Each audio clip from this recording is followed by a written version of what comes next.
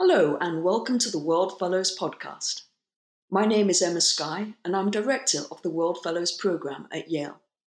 My guest today is Ömür Kula Çapan, who is a creative strategist from Turkey. Ömür, welcome to the podcast. Thank you. Thank you so much for having me. So Ömür, you have done many different things in your career and you're passionate about channeling creativity to improve our world. Where does your passion come from? I think, the answer to all of these questions are it comes from my childhood, but actually true. So let me start from there without making it longer than it should be. I have actually always seen myself as a problem solver, fixer of things. I love to find that solution that works for everyone. That makes me feel like a hero. So who saves the day, makes everyone happy, and things work and we move on. So in my view, creativity is all about problem solving anyway. So I did not turn out to be an artist, even though, of course, there too are problem solvers, but in a more abstract sense. And also, I'm not that talented artistically. So when it comes to art, actually, I'm only a great admirer and a critic, by the way, by education. I studied art theory in my master's degree in visual design, and I was trained to be an art critic, actually. Anyway, so I'm this practical version of a creative and less artistic model, let's say, and I've always been. And this was widely appreciated in my family and also in my schools by my teachers. So this further and further became my skill, my kind of superpower. The better I got at it, the more passionate I became about it. And in years, especially in my early teenage years and university years, as my father calls it, when everyone is an anarchist, at least once in their lives, and that is during those teenage years, this became more and more about problems about my micro and macro social and political surroundings. So it was not only about just, solving a daily problem, but it was more about like founding a student organization for a bigger cause, for an urgency or a necessity. And this what drove my passion further. I found out that creative solutions, once they are simplified, usable, and accessible, people easily were persuaded to follow and adapt them. I chose a creative path for a career, and I wanted to make this passion my money-making passion as well, and I joined the advertising world. Of course, in the real world, it is kind of, not so possible to improve the world when you're actually in it, because it's very easy, and in no time you become slightly part of the problem. So you start serving into the forces you've been most critical about. And actually this can, cause you to lose your path, your mission in life. That definitely happened to me, of course. But my creative journey, even though I had many ups and downs, I managed to land where it felt good again, at the intersection of business and creativity, where I use design and brands to help change people's perceptions and behaviors for the good. Okay, well, tell us about some of these initiatives that you've worked on. Sure. So, the way I work, the thing that I do is so I'm a strategist. Strategy is required if you're trying to get from a serious point of A to a serious point of B. And if there's a lot of stake in between, if you're not taking the right path, you need a strategy. You cannot just randomly try and dive in here. So creativity is also a serious business, and you can, get it completely wrong if you're not taking the right strategic path. Messages need to travel in the right speed, right manner. So products and brands and their products and services are my vessels to make sure the right messages are delivered at the right people. So I try to be the bridge between the infinite possibilities of sometimes crazy yet clever creative solutions and the rational necessary needs. So I work with what people want, need, or desire, or get motivated by. So that's what I do. I navigate the research to find the insights.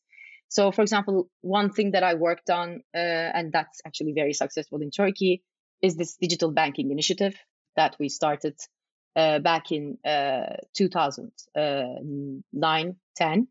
And so I was lucky enough to be a part of the team that built Turkey's first digital-only bank, and the bank is called Enpara. Enpara is still active today and is incredibly successful with more than 2 million, 2.5 million customers. And this is the bank that kind of changed the banking industry in Turkey. And the way it did that was we made banking accessible for everyone. We changed how people perceived banks from these incredibly serious and up there organizations who decided everything on their own and not necessarily care about you, to a peer-to-peer relationship where money is very personal and it doesn't need to be that bureaucratic, that almost impossible to get. And you shouldn't shy away from, trying to get rich or trying to get the money that you need.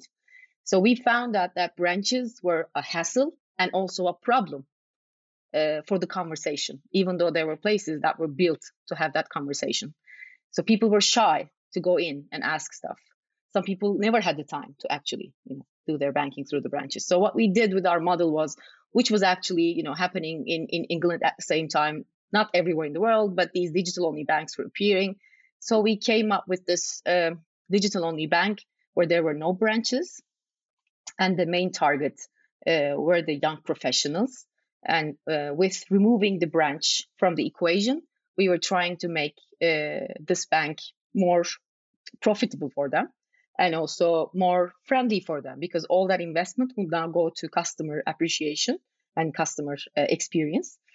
So while we were doing that, we understood and we realized that even though we started to target the young professionals, we found that there were so many people who were not banked in the existing banking industry. And the way the banks were organized were kind of like a barrier to this whole thing. So what we created was this digital onboarding. And when people do not need to do anything, but just to hook up to a Wi-Fi to become a bank customer, we made this banking initiative accessible for women who were not working, for example, or students who were not necessarily, liking the banks, or even some, displaced people who were not necessarily a part of the system yet. So Enpara created these new banking segments as well, and actually made it also the target of the banks, the other banks. So the banking industry in Turkey changed after Enpara because everybody now started doing digital onboarding and we're trying to target the similar segments. So you describe yourself as a creative strategist. Can you explain what that is? What is your superpower? What is your new way of thinking and doing? As I just explained, like I am a creative strategist, and the strategy part of it is all about getting from A to B in the most possible efficient and strategic way, so that you're considering the risks, you're trying to understand the hassles, and but you can do this in a very boring way. You can do this in the very smart way, but it does not necessarily end up being desirable for the people. So in creative methodologies, it is very important that your solutions are, yes, viable and yes, feasible, but also desirable. So in most strategic thinking that we understand from the other industries of the world, if it's viable and feasible, you're good to go. But in creative industries, it also needs to be desirable. So in order for you to be able to make your product or service or your brand desirable, you have to tap into people's emotions, not only their rational thinking. And when we're talking about emotions, you're talking about what the people need, what the people want, what their desires are, what are their pains, what are their motivations. So as a creative strategist, my job is to understand what people need and what they want and what kind of pain points they have. So I take these things and with the help of designers, I try to create and deliver better experiences and better propositions out into the world. And while I'm doing that, so I try to bring these brands and their products and services into the playground of a better society as well. Every time I'm given the brief to transform a brand or a product or a service, I see it as an opportunity to create another good society player. So when I do that right, companies and their cultural formations start changing. So because when companies make certain promises to their customers through their brands or their products and services, and once they succeed in some of it, even just delivering it, it becomes a commitment. So now they have to keep up with it.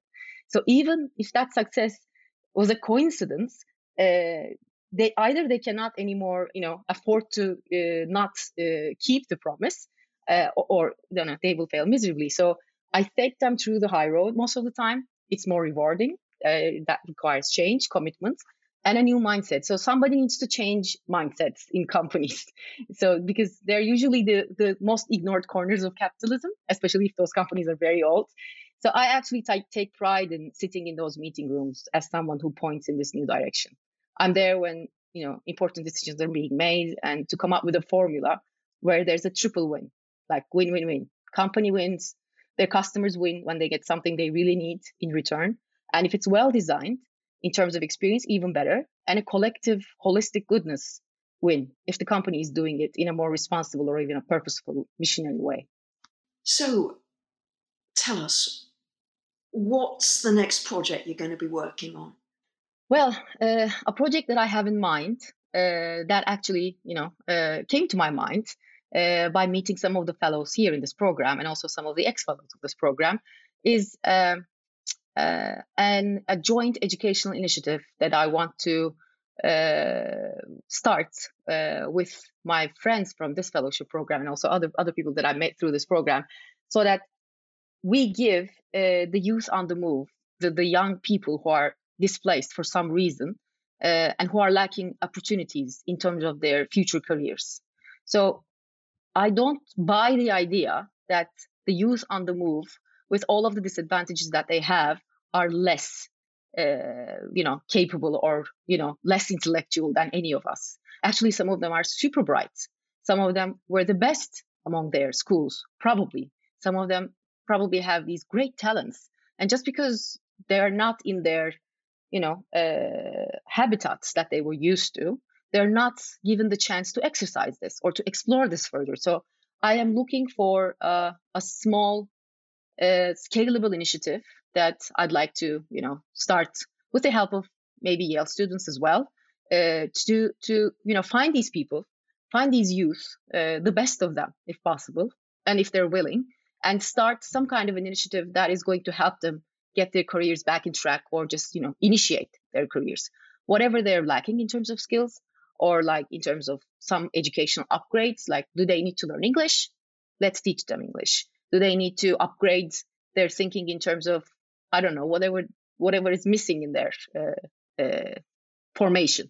Let's try to give them that, and not only leave it there, but wherever they are in terms of region, I want to make sure that the right companies and the right foundations are contacted and given the commitment that they will try these people as their interns and maybe as their employees. So it's not just, philanthropic educational help, but also making sure that they have this chance of actually turning this into a paying, dignified job. Sounds amazing. Well, Ömür, I wish you all the best for the future. Thank you so much for this opportunity, Emma. Thank you.